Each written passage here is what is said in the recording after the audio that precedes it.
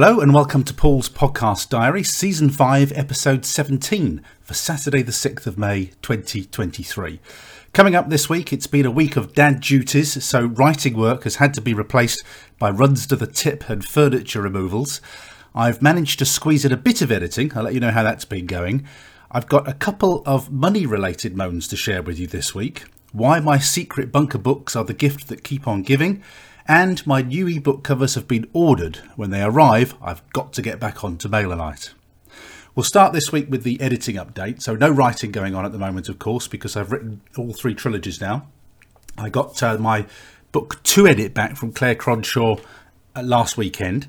Now, I haven't gone through this yet. I've had a quick flick through it, and Claire does the video just talking me through everything. I've gone through the video, had a quick look through it, just to get a sense of it. There are even more corrections to make than in this book than in the last book. So I'll work through those. Those will be the first thing I get to. But that's not going to happen for a little while yet, because I've been going through the book 3 edits this week. And I want to get the book 3 edits done so that my wife can read the book and then I can get it ready for Claire in June. So very much being driven by the need to deliver books on time for Claire's editing schedule at the moment. Now, as far as book 3 edits are concerned, I've been really slack this week. I did tell you last week that my eldest child has just bought a house, and so we've been helping with the move this week as they don't have a car. So it's been very much dad duties. I'll talk to you a little bit more about those later on. And also it's been a bank holiday. It's wall-to-wall bank holidays in May, and that wouldn't normally be a problem if I was at work. I'd be delighted to have so many bank holidays, but because I'm self-employed and Monday is actually a really productive work day for me because my wife's usually in at work that day, it's actually a lost work day for me at the moment. So I'm not really very happy with May from a freelancing point of view. So Monday, again, was a write-off, but actually it didn't really matter because I was running around, helping youngsters get their house sorted out anyway over those days. So it's been a disrupted week, and I didn't actually get to start the edits until, was it Wednesday? Yeah, it was Wednesday. And I also slacked off on Thursday this week, so I'll talk to you about that. And what I'm really confessing to you here is I've only got 2 days worth of edits done, so I'm only up to chapter 10, which I just finished before recording this podcast. I've edited 10 of 40 something chapters in book 3 so far. Now let me tell you a little bit about this. I think there was a little bit of procrastination and a little bit of self-blocking going on there, because when I'd written the 1960s chapters of this book, when I was writing them in first draft, they were quite disrupted in that I've set them in Hull's fishing past, and this is unusual for me, but I did quite a lot of research as I went along. So it felt like the writing of those chapters was slower and harder, and I was much less sure of them. Now, having come back to them this week, having had a break, not having written those chapters, say, for a month, it's probably about a month since I wrote those chapters, having had a break from them, I'm reading them now and thinking, actually, this is fine. This works fine. But it felt so new to me when I was writing it. It didn't feel fine, and I thought that it was going to take a lot of hacking and a lot of rewriting, and to my very pleasant surprise this week, what I've written is absolutely fine, because now I'm reading it without the pain and the discomfort that came with actually writing those words. I'm just reading it as a reader would, to a certain extent, and it reads fine. And I haven't got all that baggage of, oh, is this right? What's the name of that ship? What was that street called? What did it look like in 1968 when Hull was very dominated by the fishing industry in this area? And I'd made that choice. It was not a choice that I'd made when I was planning the book, but I made the choice to embed it deeply in Hull's fishing heritage, because there is a local element to these books. Clearly, they are of general interest. You don't have to live in Hull or know anything about Hull to enjoy the books. But what I have found from the Morecambe Bay series, for instance, is that if you do embed them very much in a local environment, the locals love it, and it works with word of mouth in that they spread the books around among their friends. So I was quite keen to get that component strategically bolted down into the book. The good news is then, that it's much better than I thought it was. I'm enjoying the story. I'm enjoying the 1968 scenes, and I'm not having to make as many changes as I thought I was going to. I thought I was going to have to do quite a lot of rewrites here, but actually the structure, the framework is absolutely fine. I'm just checking and tweaking stuff as I go along. That's where we are with the editing. By my schedule, if I keep at it now, I should have that done by the next time I record a podcast diary for you. I hope I will. I'd really like to have it done next week and pass on to my wife to have a look at, and then I will get back to book 2 and getting that ready in a fit state for the beta readers. As far as marketing is concerned this week, I did say in the headlines for this week's show that I was going to have a few money moans for you. Now, this is Money Moan 1 this week. I don't know what's going on with Facebook ads. I think I alluded to it last week. But for some reason, I usually check the numbers first thing in the morning over my morning cup of tea. I see how much has come in overnight and what my ads have cost me and what I'm paying for Amazon ads, and then work out if I'm in profit, which I am usually most of the time, which is a good thing. But Facebook keep charging me what seemed to be completely finger in the wind amounts. So I know roughly what I'm spending every day. I've put a budget cap on it. So off the top of my head, I can't remember what it is, but I'm spending however much it is a day. And I'm coming down and looking at what my spend is on Facebook ads. And I'm thinking, whoa, that's a bit much. And this has happened several times in the last couple of weeks where I look at it and think, whoa, that's too much. And then what happens is that the figure is adjusted at some point, usually within 24 to 48 hours, and we see what the number should have been. And at that point, I see that my ads are well in profit. But when I look at the amount that they put the finger in the wind amount, I'm looking at that thinking, oh, whoa, that's not good. That's those ads aren't in profit. But when I get the adjustment, it's all fine. Now, this is really making it hard to judge the adverts, and I've not been aware of this before, but it sort of takes a leap forward and then it comes back to what it should be. Really hard to budget. So that's Money Moan number 1. Not much I can do about it other than to say it's very hard to hit a moving target. And what I have to do is stop myself from that knee-jerk reaction to think, oh my God, losing money, turn the ads off. But really, it's not good for an advertising medium when you need to keep a very close look at how much am I spending, how much am I making, and am I in profit? You need to be watching that like a hawk all the time with your adverts, and as I do every morning. But I don't know what that's all about. Presumably some algorithmic quirk again in Facebook, but it's not making me very happy at the moment. So I've put that down as one of my money moans. And my second money moan, there are 3 of them actually. I think I said a few, but there's 3 money moans this week. My next money moan also relates to my ads, and this is the Amazon ads that I run. What I don't like in my Amazon ads is the VAT being added retrospectively. So when I go to my dashboard, I see how much I've spent on the ads, and I put this into my spreadsheet because I like to know what my money is. I do it first thing in the morning. I always like to see money in, money out, what's profit, and I do that virtually every day over my morning cup of tea. So I do watch it like a hawk, but the amount that I'm spending on ads in the dashboard is minus VAT. So when I get a bill at the end of the month, it has the VAT added, and that's 20%. So if I'm spending 300 quid on Amazon ads, that's a lot of money. It's 50 something quid, whatever 20% of 300 is. It's 60. Oh, don't do maths live. Don't do maths live on a podcast, Paul. Whatever it is, you work it out. I can't think and do maths at the same time and talk at the two. So they add the VAT, but it puts a lot on, and I'd rather what I saw in my console was the amount I'm going to pay. Now, I know that as I'm entering the amount in the spreadsheet, it's fairly easy to just add 20% all the time. But so this is a more minor money moan, I guess. But I just would like to see what am I going to be charged in the console. Not what am I going to be charged minus 20%. It just makes it much easier and quicker for me to keep on the money. So it's just money moans this week, I'm afraid, as far as the ads are concerned. Just things that are making it more difficult for me to keep on top of my expenses. Kobo have given me 2 promos in the last couple of weeks. So These start next week, actually. I've got the Grid Trilogy box set in for a Mother's Day US promotion. That promotion runs in US only, obviously, from May the 11th to May the 16th. And yesterday, I got a note saying that Now You See Her, which is my only psychological thriller that is listed wide, that has been accepted for the Mother's Day long weekend super sale promotion. And that runs from May the 11th to May the 24th. And it's in Canada only. So again, I keep saying this about Kobo.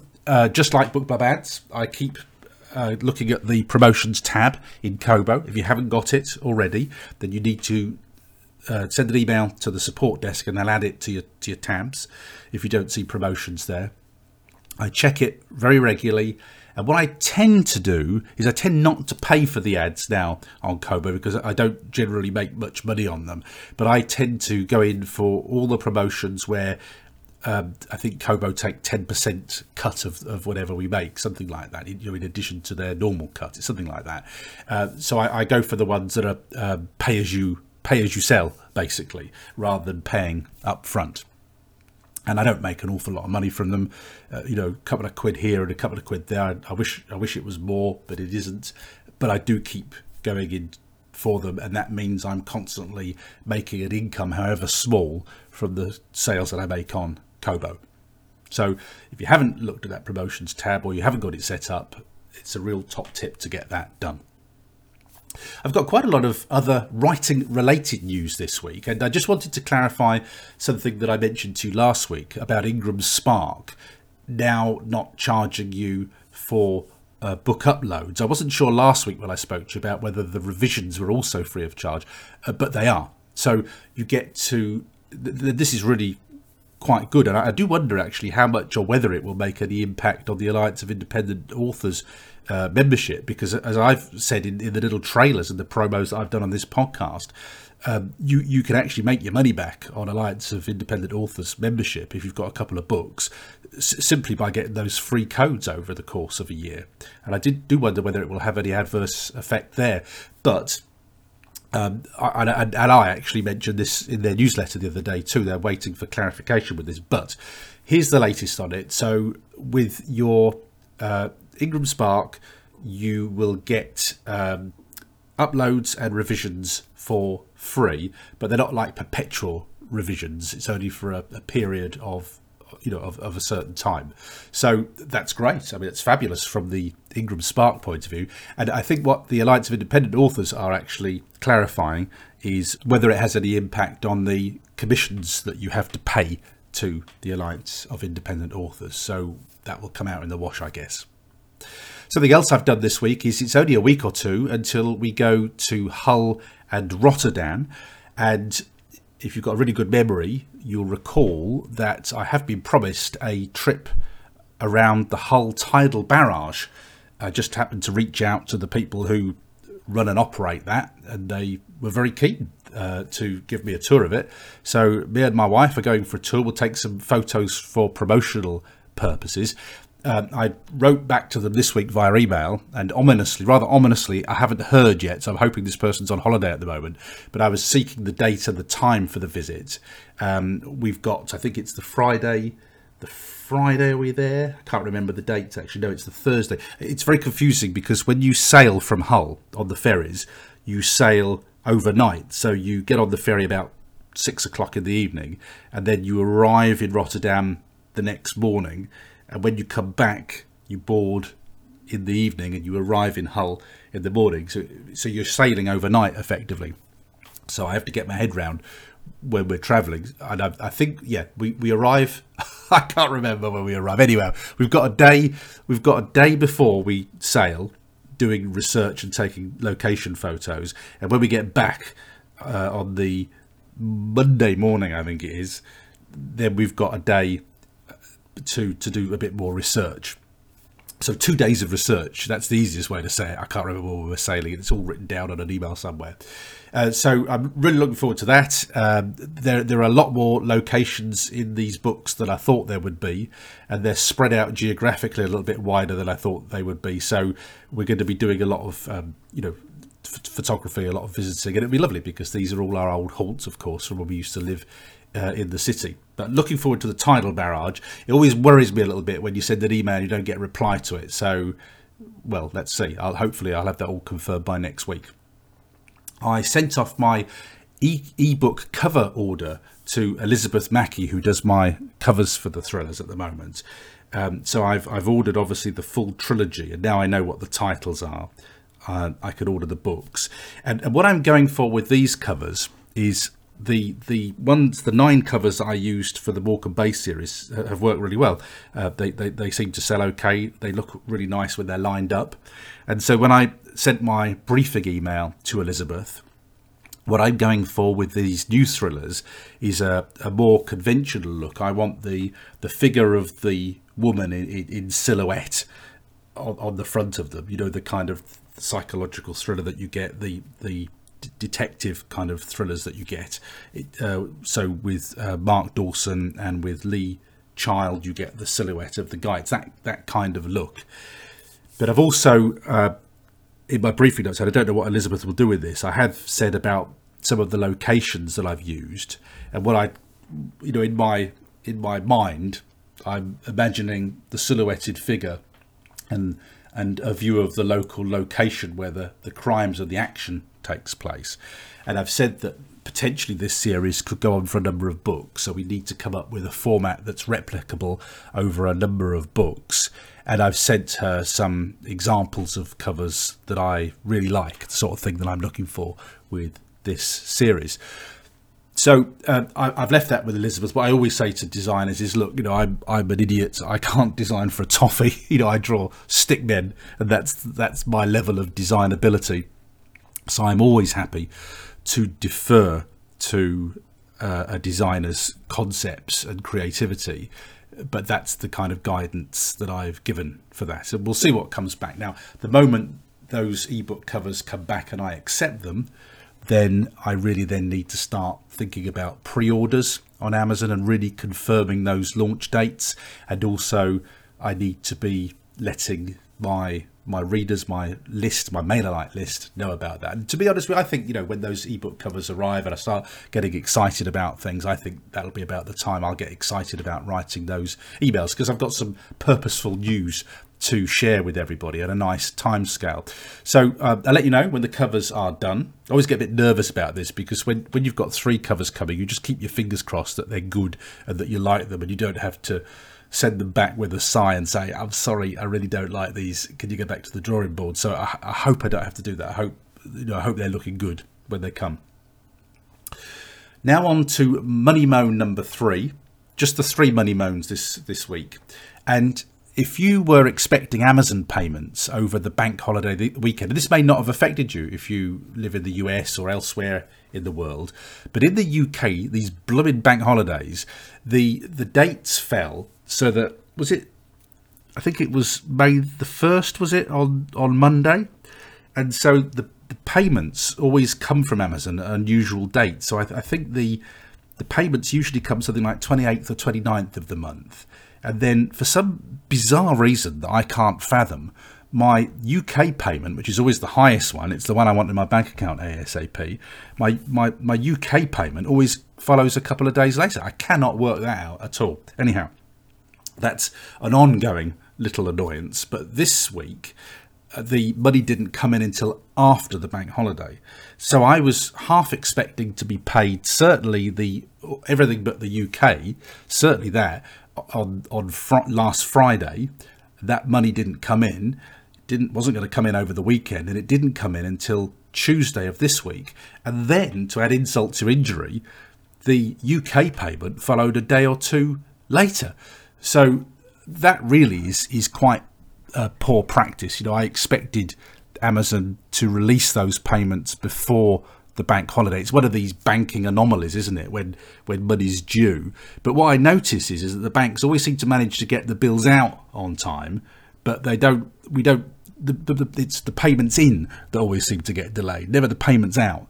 And I did see people, I had a little search on this. I thought, this is a bit of a niggle, I think. It's not a very good timing, I don't think. And I found a post on Self-Publishing Formula where one of the authors there had got bills going out, and their money hadn't come in to to pay the bills because it had come in late. And this is what I say, it always shafts you. It never kind of, you never get to keep extra money for any length of time. It's always seldom in your favour. It's usually working against you. And this particular author was saying about this and saying, am I the only one? And so everybody kind of piled in saying, no, I haven't been paid either. And somebody had got a reply from Amazon saying that it was a glitch. Now, I don't think that's a glitch.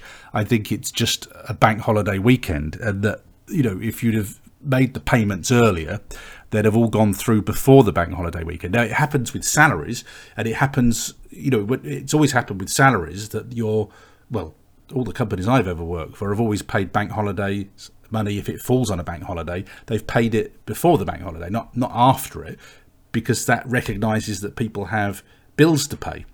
If you've got mortgages or car payments or credit card payments or whatever it is you've got to pay, most people set those around their payday. And if that payday comes in late because of a bank holiday, it can really screw things up. So as I say, it didn't particularly affect me, but it is a money moan, and I think it's bad practice. I think it's better practice. It keeps everybody sweet if you make sure those payments, they're in plenty of time so they don't get hit by a bank holiday. It was very interesting this week. I'm kind of getting used to the Sell More Book Show new format. I would rather it was like it was before, but I've grown accustomed to it. I've adjusted to it. I don't like it as much as the old format, but I am still listening. I'm not going to leave it. I am still going to listen because I'm getting value from it still. And they were discussing this week the Alliance of Independent Author Income Survey, which I'd looked at it and I'd taken it at face value. I hadn't really thought about it or been critical about it in any way.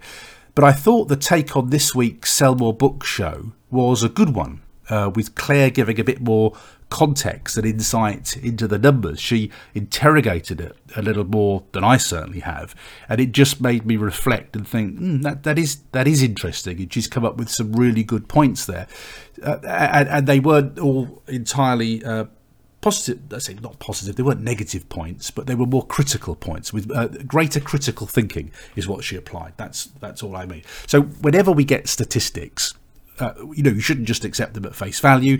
You should say how many people were questioned, and was there bias within the questioning. And Claire made a couple of points there that I thought just made me think twice, do a double take on that survey and think, those are good points. And really what she was saying is that, potentially it is a little bit flawed, but I think in fairness, the Alliance of Independent Authors have also said that themselves, that they want to come back to this. And one of the things Claire was saying was that she felt that perhaps there was a bias towards those who are earning more. Obviously, those who are earning more income want to shout about it. Those who are earning a couple of pounds here, there, won't want to shout about it. So she was talking about the natural bias within that. But I think the Alliance of Independent Authors have recognised that, and I know they're going back for a second sitting to try and sort that out and make sure this is really authoritative information. But as I say, I thought that Sell More Book Show this week is well worth listening to for a little bit more context on that survey. I sent off for a physical book or booklet. I'm not quite sure what's going to arrive because it seemed quite good value.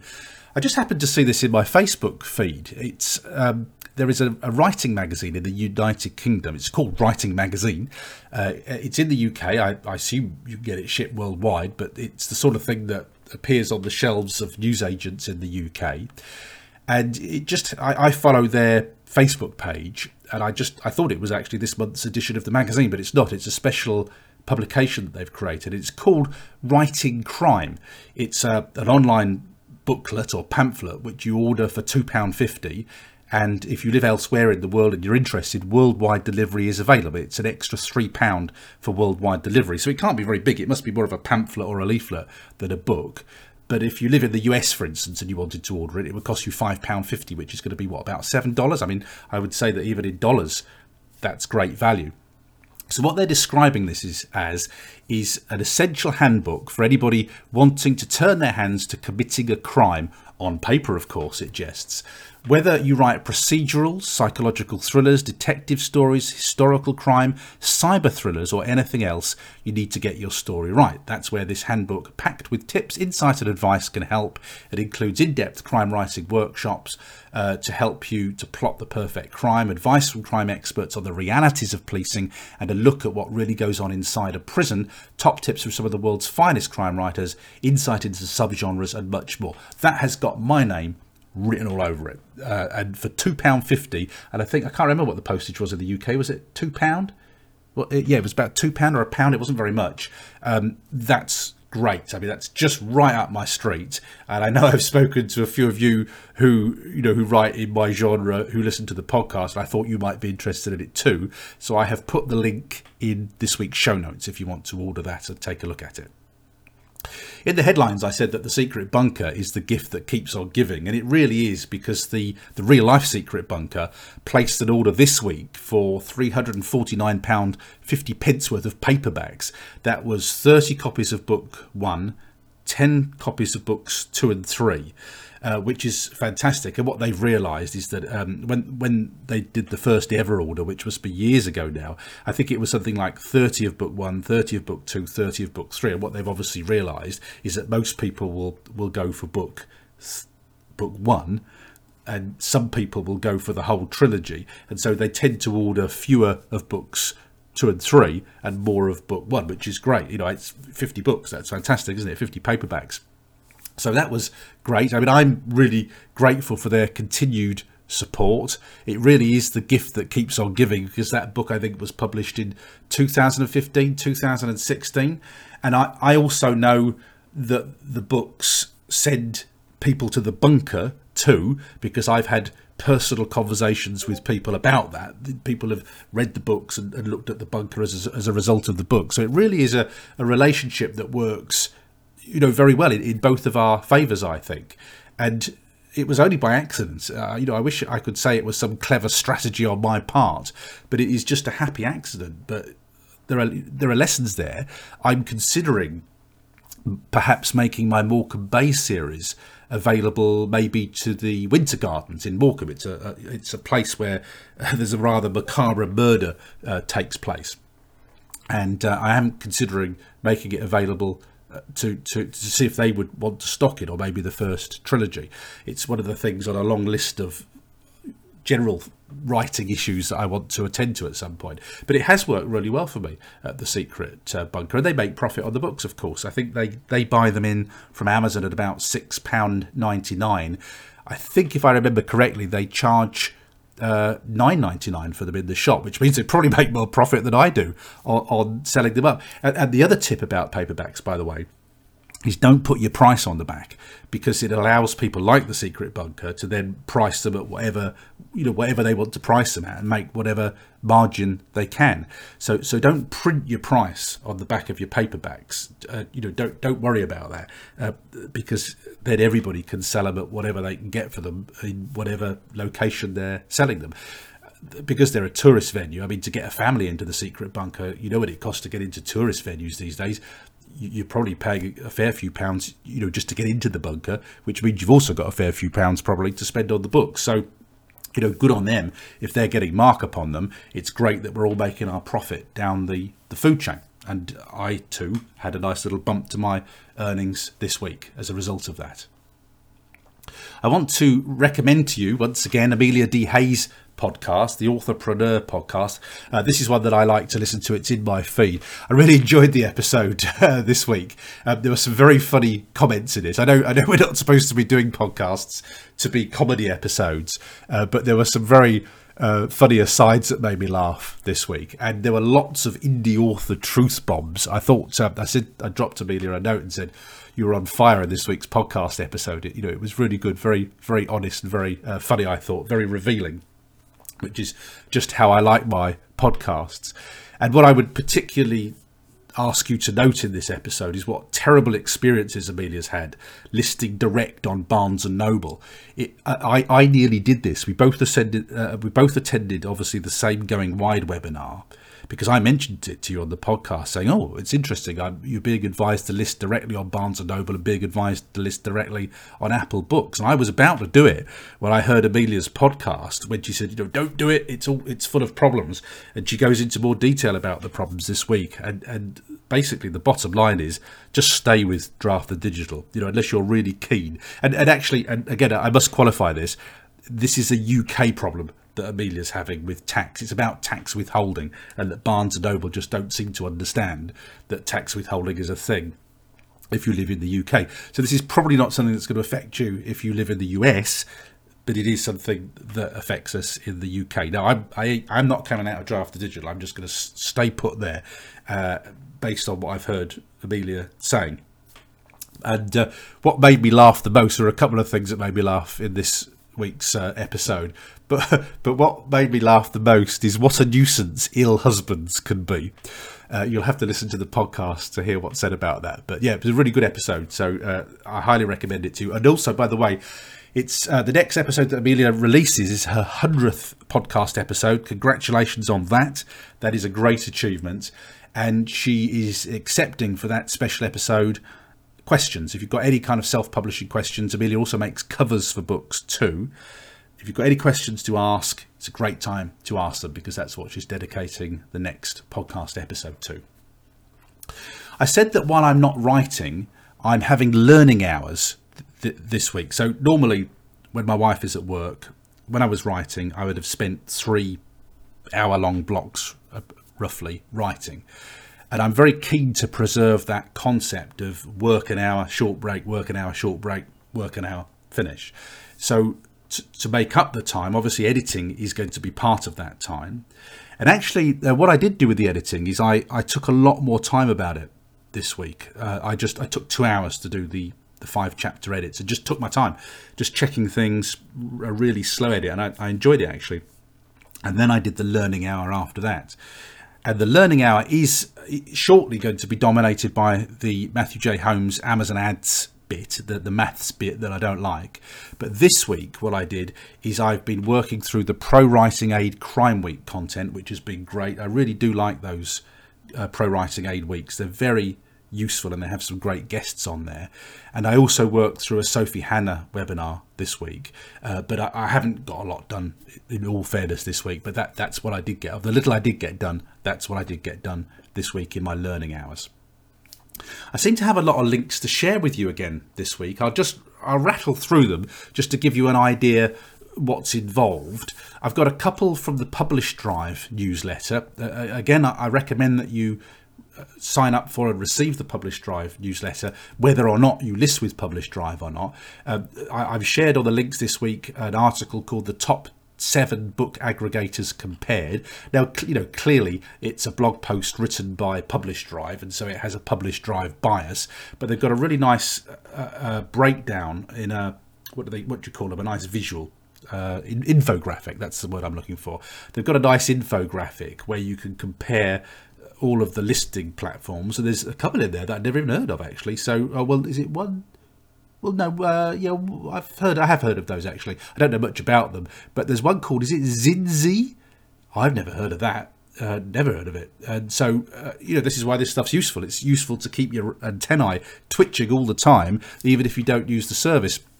And then in this blog post, they go through all the various pros and cons of each of these listing sites, these aggregators, but it's great. And again, I learned of a site that I'd never even heard of before, so I will share that with you on the show notes. And then a second blog post from Publish Drive this week: how do you advertise a book? And it's just an info.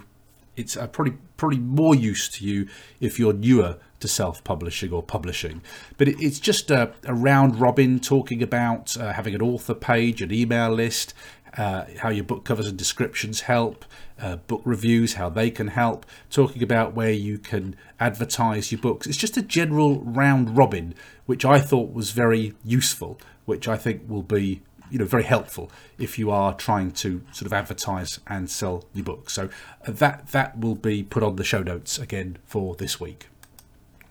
Also on the show notes, this is one of these kind of, I don't know, left of centre kind of articles that I share occasionally. It's from Inc.com, and I'll read the headline to you. This time management expert is making the case for a bare minimum daily routine.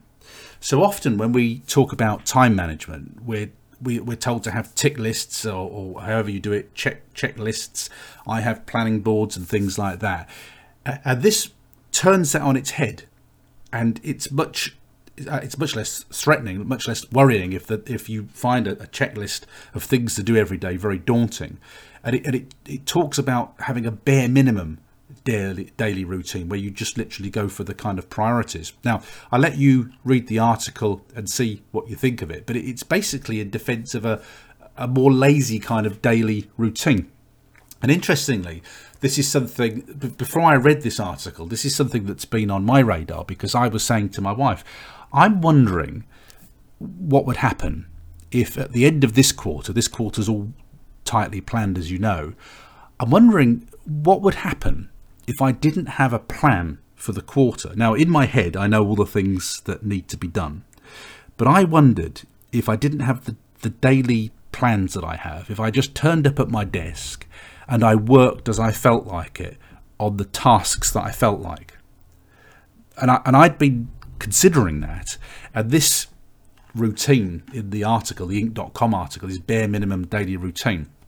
This is alluding to that kind of setup. And I wonder how much I would get done if I just did the work that I want to do when I feel like it. I wonder what I would achieve over a quarterly period compared to what I normally do.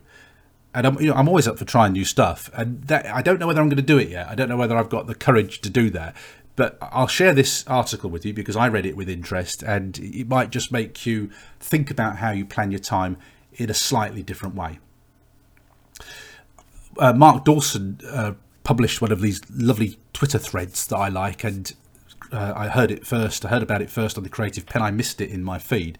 But Mark's having tremendous success with his book that's in the Richard and Judy Book Club in the UK. That's a really big thing. You know, everybody would love their book in the Richard and Judy Book Club in the UK. It's just brilliant marketing for you.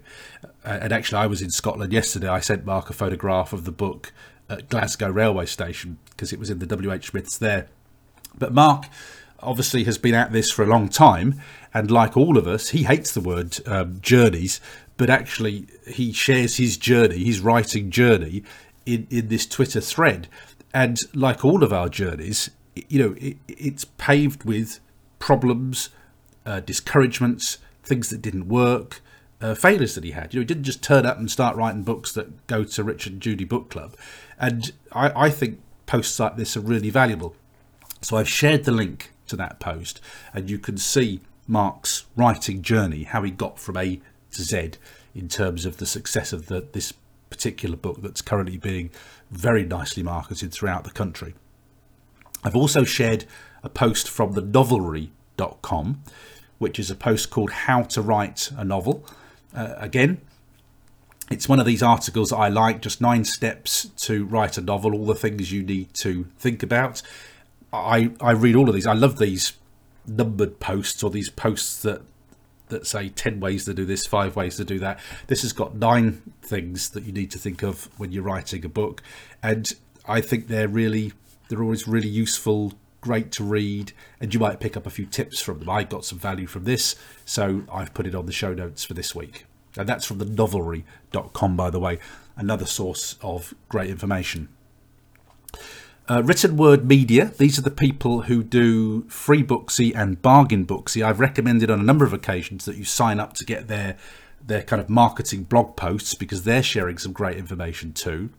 And the article I'm sharing this week is 5 pieces of book blurb advice that you should avoid. Now, I'm getting to book blurbs. I've already got my first draft book blurbs, because as you'll know, if you listen to my writing diary, when I plan a book now, I write the book blurb before I write the book, because I find that gives me laser focus on what this book is all about and what the themes are all about. So I'm very much in the market for an article on book blurbs, because I'm going to have to be listing these on pre-sale shortly on Amazon. But also, I've ordered the ebook covers from Elizabeth Mackey this week. I'm going to have to, as soon as I get the last edit back from Claire, and I've confirmed the how many pages are in each of the paperbacks, I'm going to need to get those paperback covers ordered as well. So when I do the paperback covers, I'm going to have another blurb for the back of the paperbacks. That's the joy of doing ebook covers. You don't need to have any wording on them other than the title, subtitle and your name. When I do the paperbacks, I have to have all that blurb for the back written. So I'm putting that off as long as I can. So this is about, it's basically, an article on book blurbs, well worth a read if you are in the zone or if you just want to get some ideas or some help with book blurbs. Those sorts of things are always useful. And then finally, this is from the Pro Writing Aid Crime Week. It was the video that Abigail K. Perry produced. 2 videos, I'll share the links to the YouTube videos for you, and they're from the Bookends Literary Agency. And both of these videos are about how to create a hook for your book. So Abigail went into this in great detail in her presentation, but getting a hook for the book is essential, and both of those videos talk to you about how to do that. Also, it's worth actually, I had a look at the Bookends Literary Agencies, which I'd never heard of before. I had a look at that, and I've subscribed to the YouTube feed because there's loads of great free content on there. All of the links will be found on the show notes for episode 17 at selfpublishingjourneys.com. They'll just save you hunting for everything. You can go straight to the source of the information.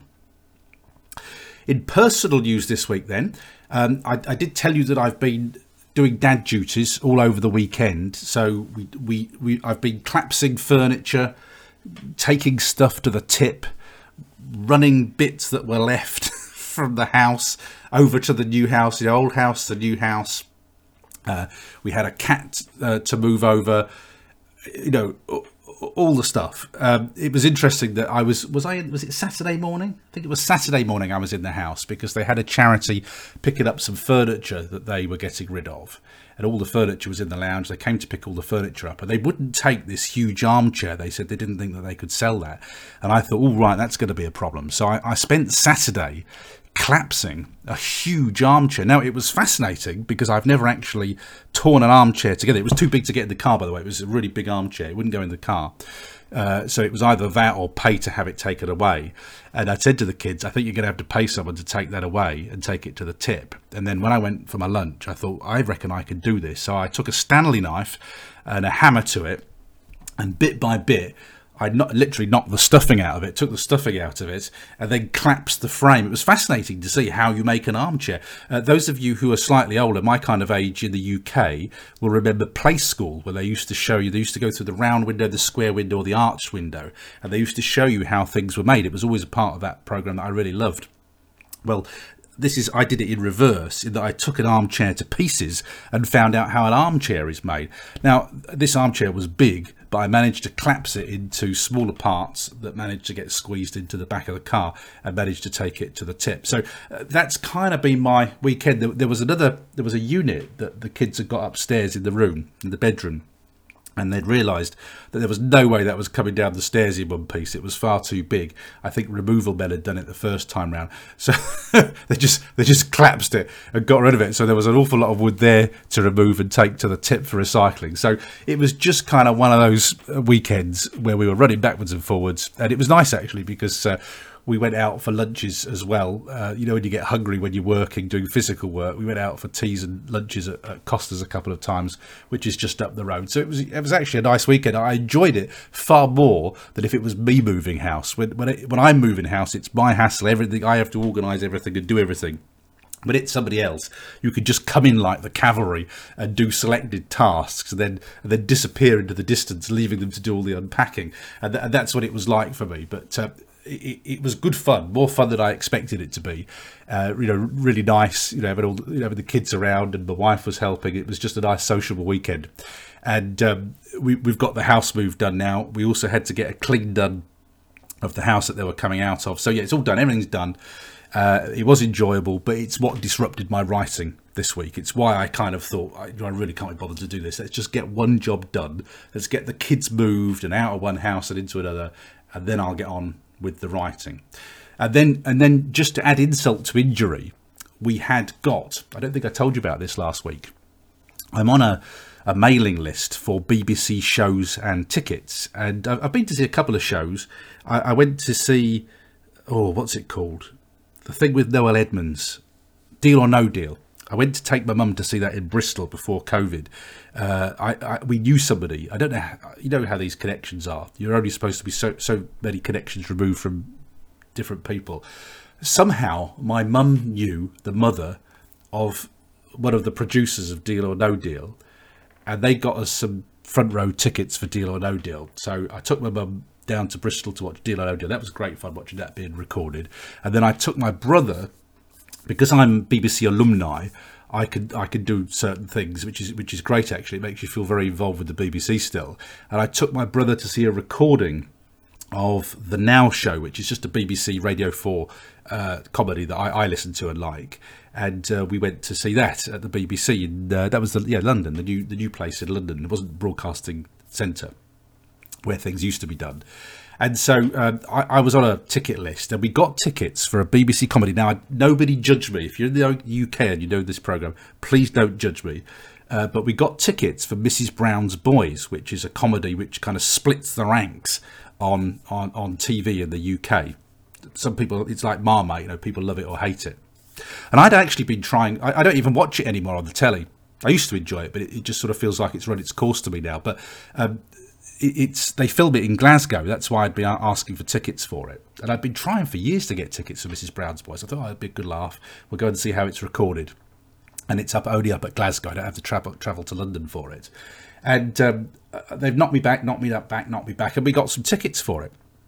And we booked the trains to go up to Glasgow. And we were heading up there. And I said to my wife on the day that we were going, I just got the COVID jitters about it and thought, I don't know whether I want to be sat in an audience where I've got no control over where I sit, all kind of cramped in for the 3 hours that the show was being recorded. We just got the last minute jitters. And I said to my wife, how do you fancy just a nice day out in Glasgow? We'll kind of skip the recording and we'll just go and have a nice day in Glasgow as we've got the trade tickets. And that's what we did. So on Thursday, we skipped Mrs. Brown's Boys and we went to a photography exhibition that I'd wanted to see. I'd seen it advertised on BBC News Online, and this is what every now and then I don't get too excited about art and photography, but when I like stuff or I'm interested in stuff, I'm really interested in stuff. And this was at Glasgow University. We went to see a photography exhibition called The Cost of Dying, which basically was highlighting the way in which socio-economic circumstances can affect people at the end of their life. See, I like stuff like this. This is the kind of thing I get ideas for thrillers from. It's just real harsh life stuff. And so we went to look at that. That was really quite moving and made me sort of quite angry in a political way, maybe all political. And so we went off and had some carrot cake and a cup of tea in the restaurant at the university where they're doing a lot of work. We passed the Hunterian Museum while we were there, which I've been to before, but we went for another look around the Hunterian because that's always nice. And again, if you're in the US, I know that one of my kids had a friend over from the States. They came over Christmas and New Year, and I know that sometimes people from the US can't believe how old some of our buildings are in the UK. And I know my kid's mate was just loved the Hunterian. It was just amazing. It's an incredible place, an old building, and very interesting from a museum point of view. So we went around the Hunterian. That was good fun, always interesting. We walked through Kelvin Grove Park, saw the squirrels.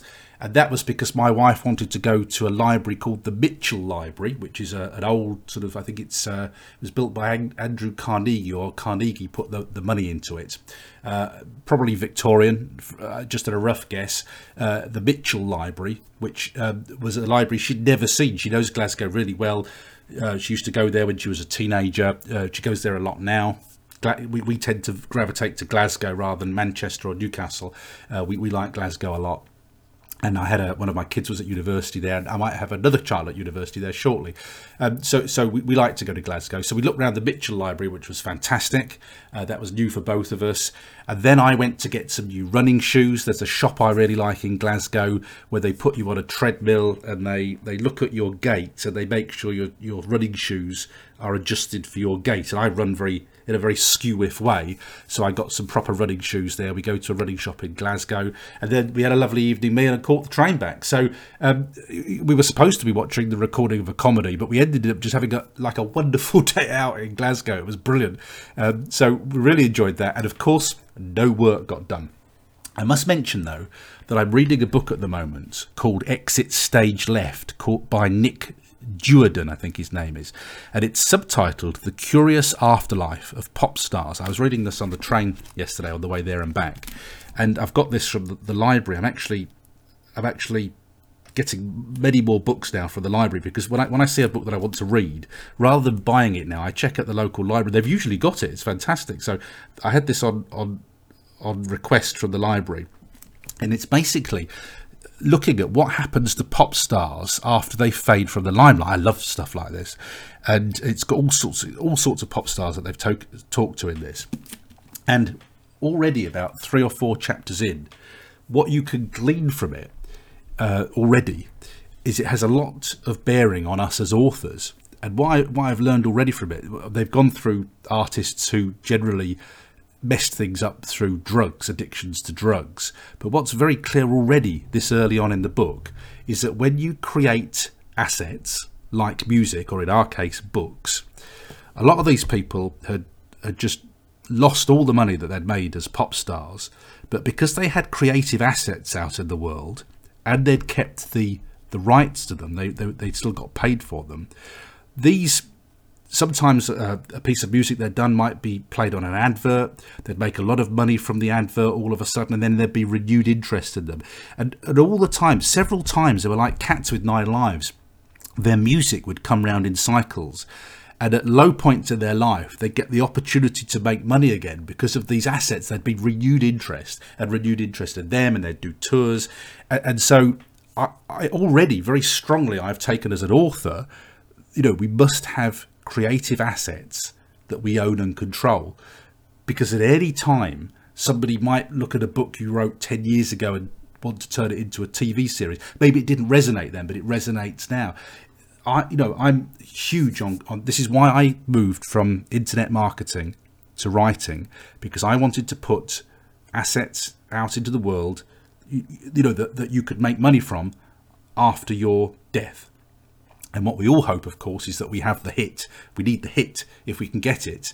But these things can earn from us year in, year out. The Secret Bunker is a great example of that. Released 8 years ago, and somebody's just placed a 350 quid order for the paperbacks, which is fantastic. And that's brought a nice little flurry of income in for me this week. And the more of these income-producing assets that we get out in the world, the more lovely little surprises that we can get like that. And another example of this is Johnny B. Truant? Johnny Truant, who's on the American podcast with Sean and Dave.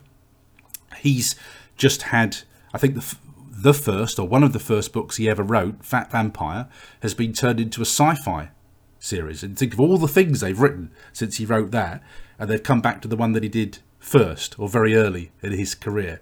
Income producing assets. If you've ever read Rich Dad Poor Dad, Robert Kiyosaki, you can sum that whole book up in one phrase: income producing assets. And that's what we make as authors. That's what pop stars make.